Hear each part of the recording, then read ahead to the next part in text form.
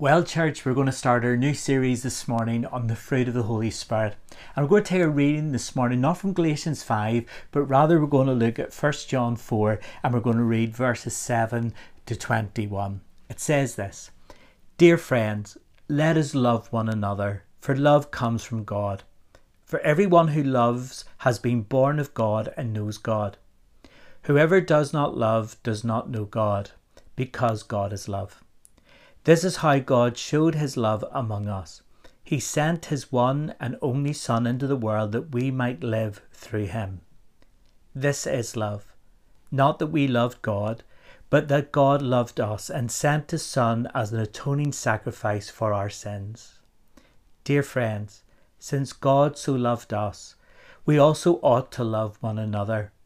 No one has ever seen God, but if we love one another, God lives in us and his love is made complete in us.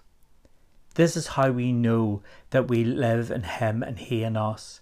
He has given us of his Spirit, and we have seen and testify that the Father has sent his Son to be the Saviour of the world. If anyone acknowledges that Jesus is the Son of God, God lives in them and they in God. And so we know and rely on the love God has for us. God is love. Whoever lives in love lives in God and God in them. This is how love is made complete among us, so that we have confidence on the day of judgment. In this world, we are like Jesus. There is no fear in love, but perfect love drives out all fear, because fear has to do with punishment. The one who fears is not made perfect in love. We love because he first loved us. Whoever claims to love God yet hates a brother or sister is a liar. For whoever does not love their brother or sister whom they have seen cannot love God whom they have not seen. And he has given us this command: anyone who loves God must also love their brothers and sisters. And the Lord will bless his most holy word. Last week, if you remember, I spoke about closed doors and open doors. And we spoke about how Paul and Silas were on their missionary journey, and the Lord, at least twice, the Spirit of God closed the door for them to enter certain places to spread the gospel. And then they had the vision of the man in Macedonia where they went to preach the gospel to. The Lord closed doors and opened doors. And we see that in this time, this season that we're living at this present time, there's a lot of closed doors to us. Doors of anticipation, things we want to do, places we want to go. And just because of the virus, there is closed doors. But there is one door in our faith that God has not closed, and that is the door of our discipleship. The Lord still wants us to be open and move on in him, to become more like him after we put our faith and our trust in him. For us to know what we're supposed to look like, we need to have a grasp of the fruit of the Holy Spirit. And the first fruit that we're going to look at today is that of love. Now, in the Greek New Testament, there are many words that illustrates many types of love. And some of those loves we can fall in and out of. But this love that is the fruit of the Holy Spirit love, the Greek word for this is agape. And this word simply means this: it means undefeatable benevolence, unconquerable goodwill, a willful delight in the object of love. It's faithfulness, it's commitment, it's actually an act of your will. That is an amazing sense of love, and that is the love that God has for us. He has chosen to love us. He's chosen to put his love upon us, and that sense of unconquerable love, that goodwill for us, will never ever change. And he wants us to emulate that love in our lives towards him and other people. But why do we need to produce love in our lives? Well, there's at least 3 things that I want to talk to you about this morning that are reasons why we need to produce this love in our lives. And they're simply this: God commands us to walk in love. That's the first thing. Number two, it's the only purpose of real service, this type of love. Number three, it is the bond of unity within the body of the church. So let's look at the first one this morning for a few moments. God commands us to walk in love. We read in Ephesians 5:2, walk in love as Christ also has loved us. Why do we want to do this? You see, we've read it this morning in 1 John 4. God is love. His very essence, his very being is love. And he wants us to emulate that to our world and to each other. Remember, we looked at Romans 8:29, one of my favourite scriptures, where we have been predestined to become the image of Christ. God wants us to look like the Son, and the Son is love. We know that he's love because he gave his whole life for us on the cross out of an act of love, an act of will to show us how much he loved us. And this is how the Lord wants us to live, in this essence of love, this total benevolence, this love that is not conditional, this love that is so faithful. God wants us to emulate that within our lives. He wants us to continue to represent him to this world, that this world knows that his love carries on in us and through us to show people the way of love. There's a story told about a New England girl who met and fell in love with this young man just at the beginning of the Civil War. And he was called off to war, so their marriage had to be put aside because of the war. And she would long for his letters. She would long to get a letter from him, and when she would get a letter, she would read it and reread it and couldn't wait for his return. And this young man did pretty well to escape danger until the Battle of the Wilderness. And unfortunately, this young man was badly injured. And the girl was waiting for letters and letters, and that all the letters stopped. And then one day a letter came, but the letter was written in somebody else's handwriting. And this young man had asked a friend to write his betrothed a letter to say that he loved her but wanted to release her from the engagement, because in this Battle of the Wilderness, this young man had lost both his arms and he didn't want to become a burden to this girl. The girl didn't reply. What she did was find the first train to get to the hospital where he was being looked after, and she found a very sympathetic captain who showed her the way to this young man's bed. And when she saw him, she threw her arms around his neck and kissed him and said, "My arms, my hands will be yours. I love you and I want to marry you." And God wants us to continually be the arms to his arms to this world, that they know, no matter what state they're in, that he indeed loves them. Do you know, friends, it's the only way. The second thing, it's the only purpose of service. 1 Corinthians chapter 13, well-known passage, but the first 3 verses tell us this: if we speak in the tongues of men and of angels, but do not of love, I am only a resounding gong, a clanging cymbal. If I have the gift of prophecy and can fathom all mysteries and knowledge, and if I have faith that can move mountains, but do not of love, I am nothing. If I give all I possess to the poor and give over my body to hardship that I may boast, but do not of love, I am nothing.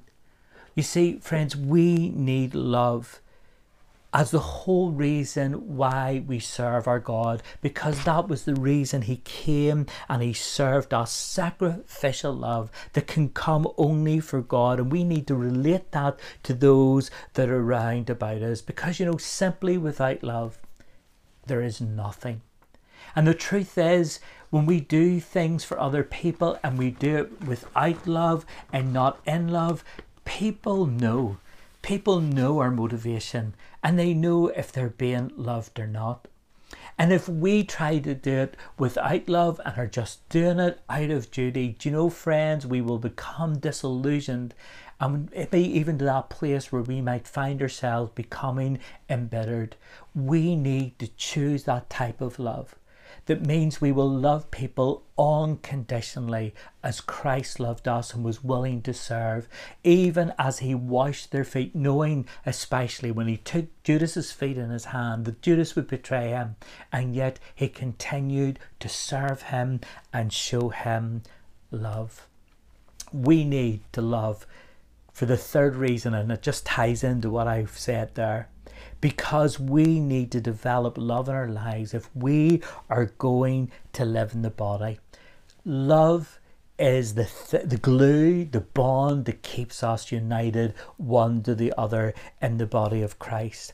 And if we don't learn to live in this type of love, which says, I am going to love you as my brother, as my sister, unconditionally. I am choosing to do this with this benevolence. I am going to come and really seek you out and love you. Friends, we're going to find it hard to live together in the body of Christ. It is what distinguishes us as actually being the followers of the Lord Jesus Christ. The Bible tells us, by this shall all men know that you're my disciples, if you have love one for the other. And you know, the truth is of this, there is no get out clause, because the scripture tells us in Colossians 2:2, we're knit together in love. Christ loves his bride, and he wants us to love the bride as well. He wants us to love his church, even with all our flaws and our difficulties. He calls us to love one another. There is no get out clause. We need to love one another. There's a lovely wee story told of two wee boys who went to go to Sunday school, and they were going the first day, and obviously the Sunday school superintendent was asking them for their details, their addresses and their date of birth. And both wee boys said they were age 9, and one's birthday was on the 9th of April and the other's birthday was somewhere like the 27th of April, and they were both age 9. And the lady looked at both boys and said, you cannot be brothers and have that gap, being born but yet in the same month but at two different times. That is not possible. And one wee boy said, the bolder of the boys, he said, but one of us is adopted.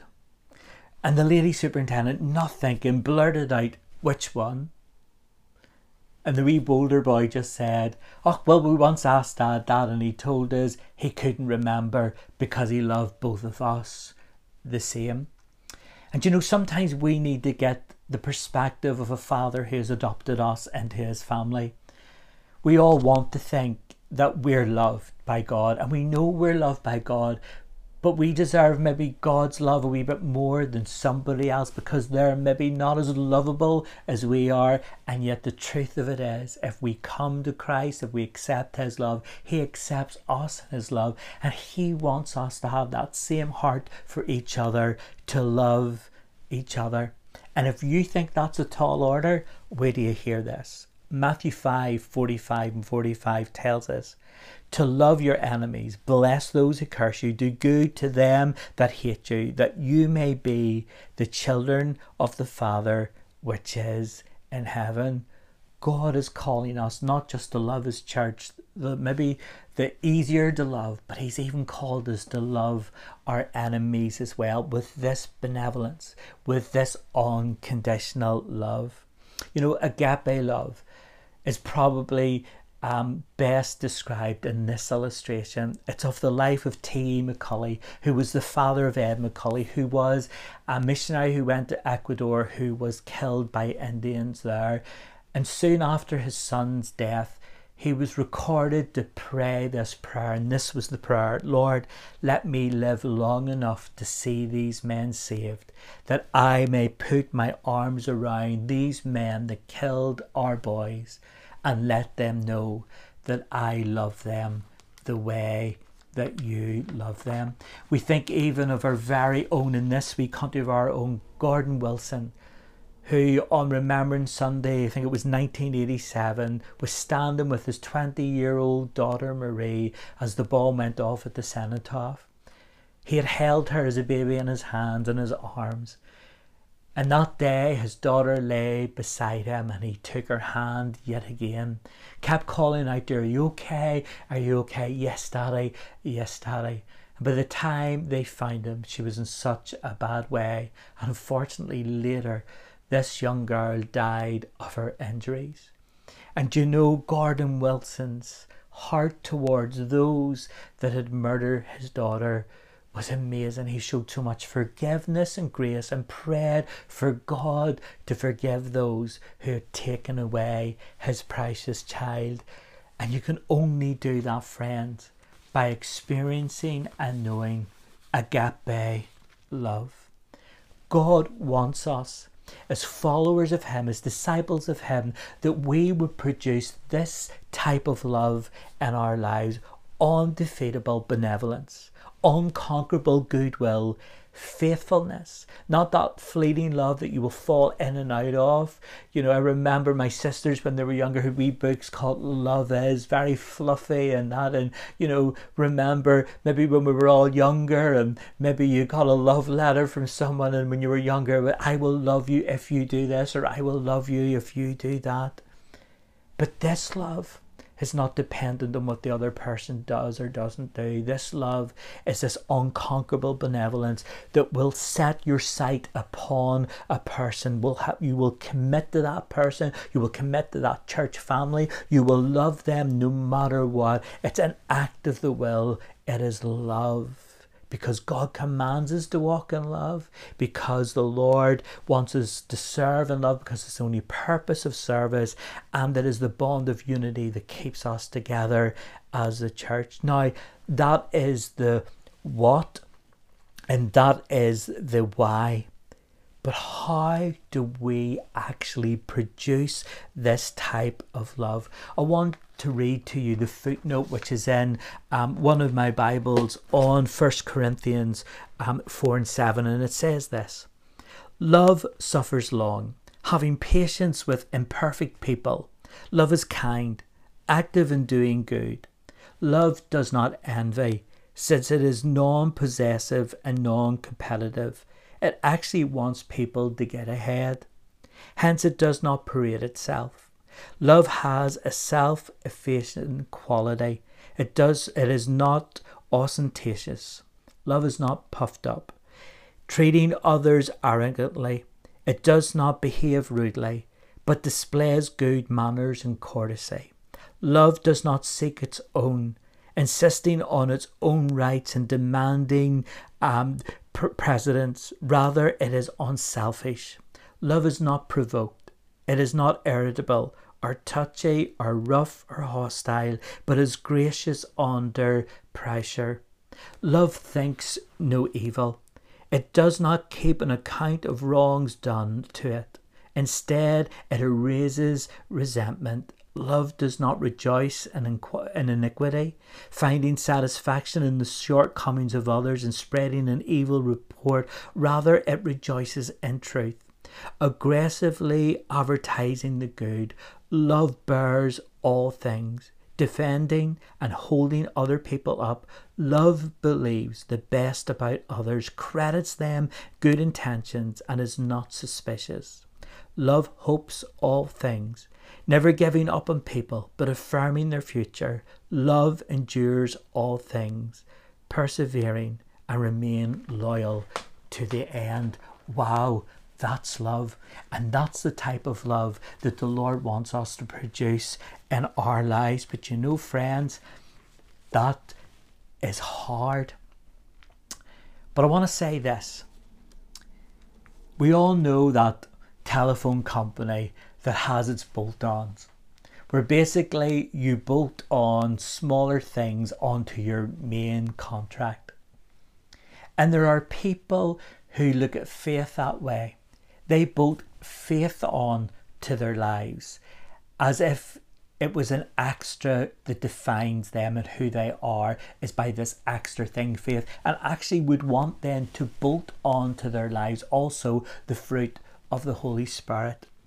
But if you're going to live like that, this agape love, which we have just read, is a very high standard, and it is an amazing love.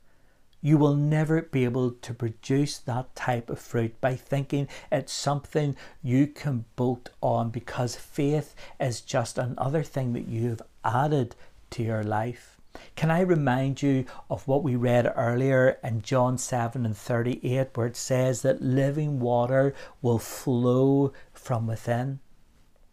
And you know, friends, it all starts from the inside out. When God comes by his Holy Spirit to live in us, God's Spirit is God and God of love. And his Spirit is to flow out of us. It starts in our inside out. And because as a Christian disciple, what we need to do to see the fruit of God's Spirit produced from the inside out of us, we therefore need to start submitting our lives to his authority, his power, and obviously to his love. It's remembering that we are bought with a price and that we're no longer our own, but we live totally submitted to his plan and his authority over our life. The result is that mighty God then abides in us, and we are able to abide in him. And these fruits, you could put it this way, will organically grow in us as we submit ourselves to him and live in him and through him and abide in him. John 15:4-5 says this, "Abide in me, and I in you. As the branch cannot bear fruit of itself unless it abides in the vine, neither can you unless you abide in me. I am the vine, and you're the branches." You see, we don't bolt him on. He engrafts us into himself. I am the vine, you are the branches. Whoever abides in me and I in him, he it is that bears much fruit. For apart from me, you can do nothing.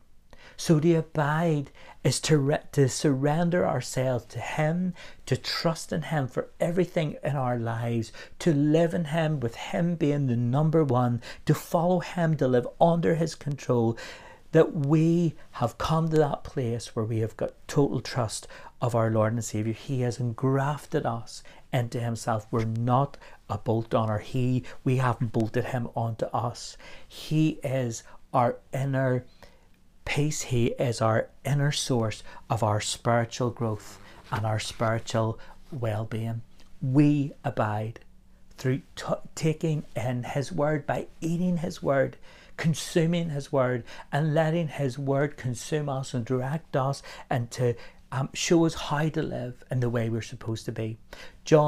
Matthew 13:23 says this, "But we who receive the seed of the good ground is he who hears the word and understands it, who indeed bears fruit and produces some 100, some 60, some 30-fold." You see, we have to allow his word to germinate within us, and you'll only allow his word to germinate. And if you spend time in the word, keep your heart fertile and soft to God's word, listen to it, meditate on it, speak it out over your life, live to it. Don't forget your image in the mirror and go away, so you can't forget what God's word is saying to you, but you have to practice and you have to do it. And as we practice and we do God's word, then we start to see that we come more and more like him. And the other final thing as well is John 15:7-8 says, "If you abide in me and my words abide in you, you will ask what you desire and it shall be done for you. But by this my Father is glorified, that you bear much fruit, that you will be my disciples." You see, it is surrendering completely ourselves to him.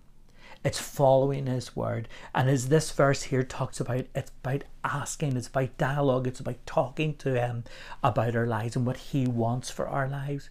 And the more we talk with him, the more we spend time with him, the more we are in him, then that's when the fruit of the Holy Spirit takes root and becomes more prevalent in our lives. And you know, friends, let's be intentional about it. Today we've looked at this love.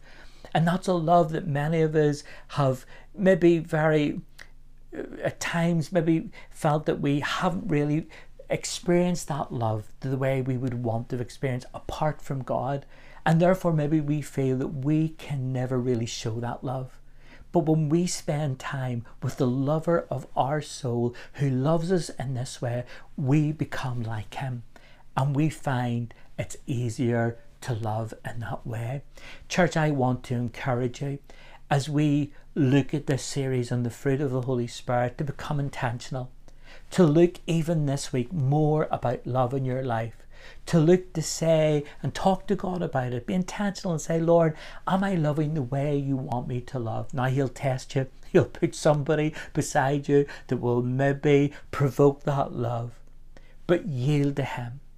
Spend time with him. See what the word says about that person that you're maybe struggling with, and ask God to produce this type of love in your life. Let's set our hearts to love mode, the way God wants us to love. Be prepared to allow him to produce this fruit within us as we yield to his presence, his spirit and his word, and talk to him about that, so that we will benefit from it because we'll be more like Jesus. Other people will benefit from it because we will react to them as Jesus reacts.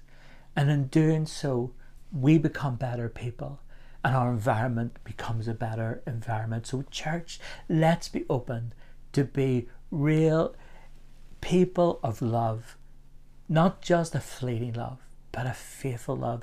Choose to love the way God would desire you to love, just like him, because God is love. Let's pray. Father, help us to be men and women of love. Help us to love each other to the standard that you've called us to. And we realize today that we can only do that by abiding in you. So help us to take more time out to spend with you so that we can reflect you more in our lives. In Jesus' name, amen.